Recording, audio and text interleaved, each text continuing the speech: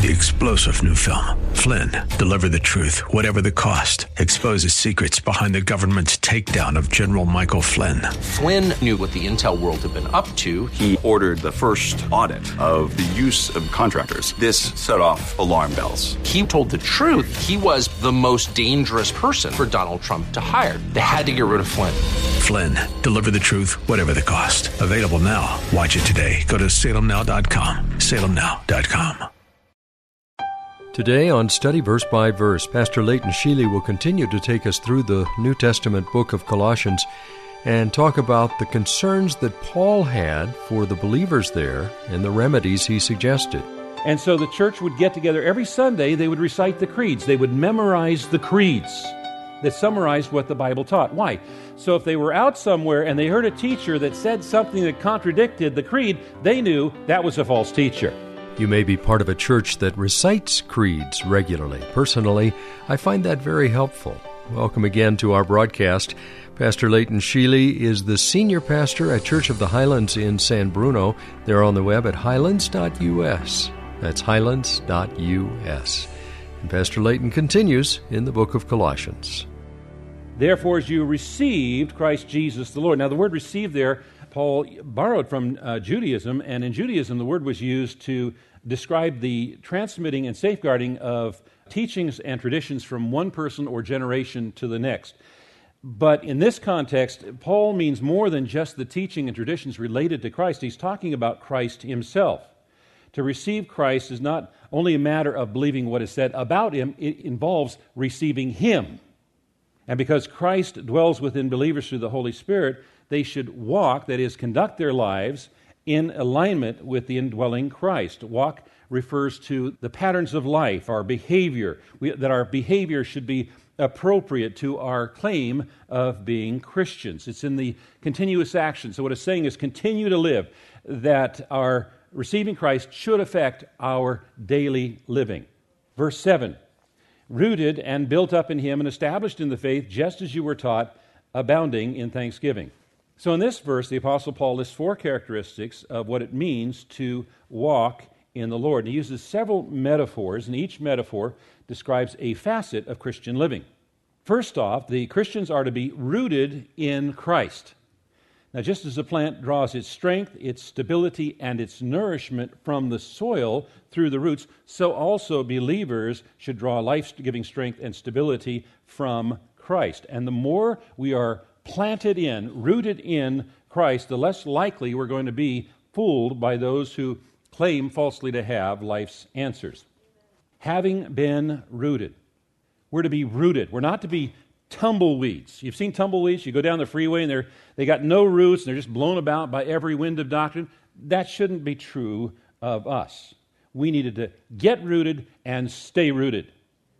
Strong, deep roots give strength and stability. And then secondly, he says that we're to be built up. And it's in the present continuous tense, meaning it's a continuing action. Now, the word built up is an architectural term describing the growth of a building. So after we have been established on the foundation, we have been rooted, then we are to continue to grow in grace. Christians are supposed to grow. We are supposed to grow. And if we're not growing, then we need to find out what's impeding our growth. And then third, Colossians are to be strengthened or established in their faith. It describes a binding contract. And we can be strengthened either by our faith or in respect to our faith. And actually, both are true, because as we are strengthened in the faith, our faith strengthens us. I'll say it again. As we are strengthened in the faith, our faith strengthens us. It's reciprocal. So Paul wanted the Colossians to be rooted, built up, and established in the Christian faith in order to stand firmly against any false teaching. Satan has a real difficult time trying to deceive a believer who is into the Word of God. Now, these first three descriptions are in the passive voice, indicating that God is the primary in it. He's the one who's rooting us and building us up and strengthening us. But the last one is in the active voice, and it's talking about abounding with thankfulness. Now, when we stop and we think and we meditate and we reflect on what God has done for us through Christ, our Savior and Lord, thankfulness should be the result. And the longer we think about it, and the more we think about it, the more thankful we get. In fact, we should be thinking about it so much that we are abounding in thankfulness. John Corson wrote, "The church is truly an enigma, for we're the only people in the world who get together regularly to acknowledge that we're a bunch of sinners, all the while feeling wonderful about it, because we recognize we're sinners saved by a wonderful Savior.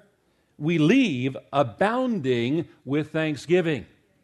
Abounding with thanksgiving. Abounding is used to describe a river that is overflowing its banks. The riverbed can't contain the river. It overflows its banks. Our thanksgiving should be abundant, overflowing the banks. We can't contain the thanksgiving that wells up within us. A thankful spirit is one of the marks of maturity in a Christian. Verse 8, "See to it that no one takes you captive by philosophy and empty deceit, according to human tradition, according to the elemental spirits of the world, and not according to Christ." So it says, see to it. That's an alert. This is something dangerous. You need to pay attention here. And this verse has sometimes been misused to suggest that Paul was teaching the Christians should not study or read philosophy. And that's not what Paul's meaning was at all. In fact, Paul himself was a very adept philosopher, and we know that because of the record in Acts, particularly in Acts chapter 17, where Paul is interacting with the philosophers of his day, and he's able to speak their language and use their arguments and so forth. So Paul's not arguing against knowing philosophy. What he's warning believers to do is to not be taken in by any philosophy that does not conform to the knowledge of Christ. And false teachers have a tendency to mix Christianity so it sounds good with false philosophies. And so we need to be attentive to that. We need to see to it that we are not taken captive. Taken captive. The word there means to kidnap, to capture, to take away. It was often used to describe a defeated army that were taken away captives. We need to be aware so we're not taken away, we're not taken captive. False teachers can be very, very seductive in the way they draw us in. You know, over the decades, I've been in ministry now almost 40 years, and I've watched from time to time when people, Christians, are seduced into cults. And there have been times when I've been able to sit down and talk with them and reason with them and help them figure out, wait a minute, the dots don't connect. I have been on the wrong path here. But there have also been occasions when it doesn't matter how hard I try, they are so thoroughly confused in their thinking processes, they can't connect the dots or disconnect dots that shouldn't have been connected. They have been taken captive. How is it that people can be taken captive? Well, people who are ignorant of God's Word are easily taken captive. They become fascinated by some thought, some philosophy, and they're drawn away. And that's why it's so important that we know God's Word. And that's one of the reasons why when we gather Sunday after Sunday, it centers upon God's Word, studying God's Word. Now, we as a church, we appreciate the need for outreach, and we are very active in outreach. That's why we send teams over to the Philippines and over to Borneo and over to Africa, and why we do things like the car show, so that we can build relationships with our neighbors, so that when God starts to stir within them and they realize, I need God, I need to find a church, they're going to think of us and come to us so we can tell them and bring them to Jesus. And why we do Scrooge, which, you know, is an opportunity to invite family, friends, co-workers, neighbors, and throughout the message of Scrooge is the gospel, and so forth. So we believe in outreach, and we're active in outreach, and we believe that it's important for us to fellowship together, to get to know each other, to become part of each other's lives, to be there in times of need and help support each other and minister to each other. That's why we have the growth groups and the classes. and the church picnic. It's going to happen in a few weeks. Make sure to put it on your calendar. Get out there and meet some people from the church. Make some new friends. We believe in all of these things, but we focus upon the Word of God because we want to know the Word of God. We want to get into the Word of God, and we want the Word of God to get into us. You know, we are blessed people because in our generation, in our place, most of us are literate, most of us can read, and we live in a free nation where we can readily get a hold of the Bible. We can read it, and we can get a hold of it. You know, that's not been true through much of history. For centuries, most Christians were not literate. They couldn't read, which is why there has been such a dependence upon the pastor, the preacher, the teacher, the priest, in order to open the Word, read it, and explain what it means, because most Christians couldn't read for themselves, and they couldn't get their hands on the Word of God to read it for themselves.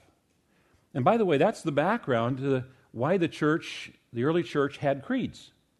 The church fathers would get together when there's some heresies they'd found out. They'd get into the Bible, they'd find out what the Bible had to say about whatever the subject was, and they would put a description of what the Bible teaches into words that were memorable. And so the church would get together every Sunday, they would recite the creeds. They would memorize the creeds that summarized what the Bible taught. Why? So if they were out somewhere and they heard a teacher that said something that contradicted the creed, they knew that was a false teacher. And I think there's a benefit to us, even in this generation, to go back and memorize some of those early church creeds. I think it'd be beneficial to us. We also need to get into God's Word and let God's Word get into us. Now, Paul was also critical about this heresy because it was based on human tradition. The word tradition describes something which is handed down. And the important thing about tradition is, where does it come from? Does it come from God or does it come from man? Because there were traditions that religious leaders had in the times of Jesus that didn't come from God. And they were so zealous for these traditions that when Jesus came in fulfillment of God's promise, they didn't recognize Him, because they placed their traditions as being more important than God's Word. We must never allow our traditions to be greater than God's Word. There's a place for traditions, but they should never displace God's Word. So much to think about and study further. Very practical teaching from Pastor Leighton Sheely. He's the senior minister at Church of the Highlands in San Bruno. This is a daily visit. If you're new to this broadcast, welcome. We're on the web at highlands.us. That's the church's website. This particular broadcast outreach can be found on the web at studyversebyverse.com. You can listen to past broadcasts there and join with us as a financial partner, or at least let us know that you listen to the program. That's studyversebyverse.com. I'm Mike Trout. I encourage you to check out the church's website at highlands.us and look into all of the activities during the upcoming month. That's highlands.us. I know you will be blessed. Have a great rest of your day, and join us tomorrow at this same time when Pastor Leighton will once again open the Word of God to the book of Colossians and help us study verse by verse. 3-star General Michael J. Flynn, head of the Pentagon Intelligence Agency, knew all the government's dirty secrets. He was one of the most respected generals in the military. Flynn knew what the intel world had been up to. He understood its funding. He ordered the first audit of the use of contractors. This set off alarm bells. The explosive new documentary, Flynn, Deliver the Truth, Whatever the Cost, uncovers the facts behind this scandal. Flynn told the truth. He was the most dangerous person for Donald Trump to hire. I find out the worst enemy that I'm going to face in my life is right here in America. They took my assessment and they wanted me to change it. And I was like, I'm not changing it. They had to get rid of Flynn. With in-depth interviews, archival footage, and never-before-seen personal records of the man behind the headlines. I just felt like I was drowning. Flynn, Deliver the Truth, Whatever the Cost. Available now. Watch it today. Go to salemnow.com. salemnow.com.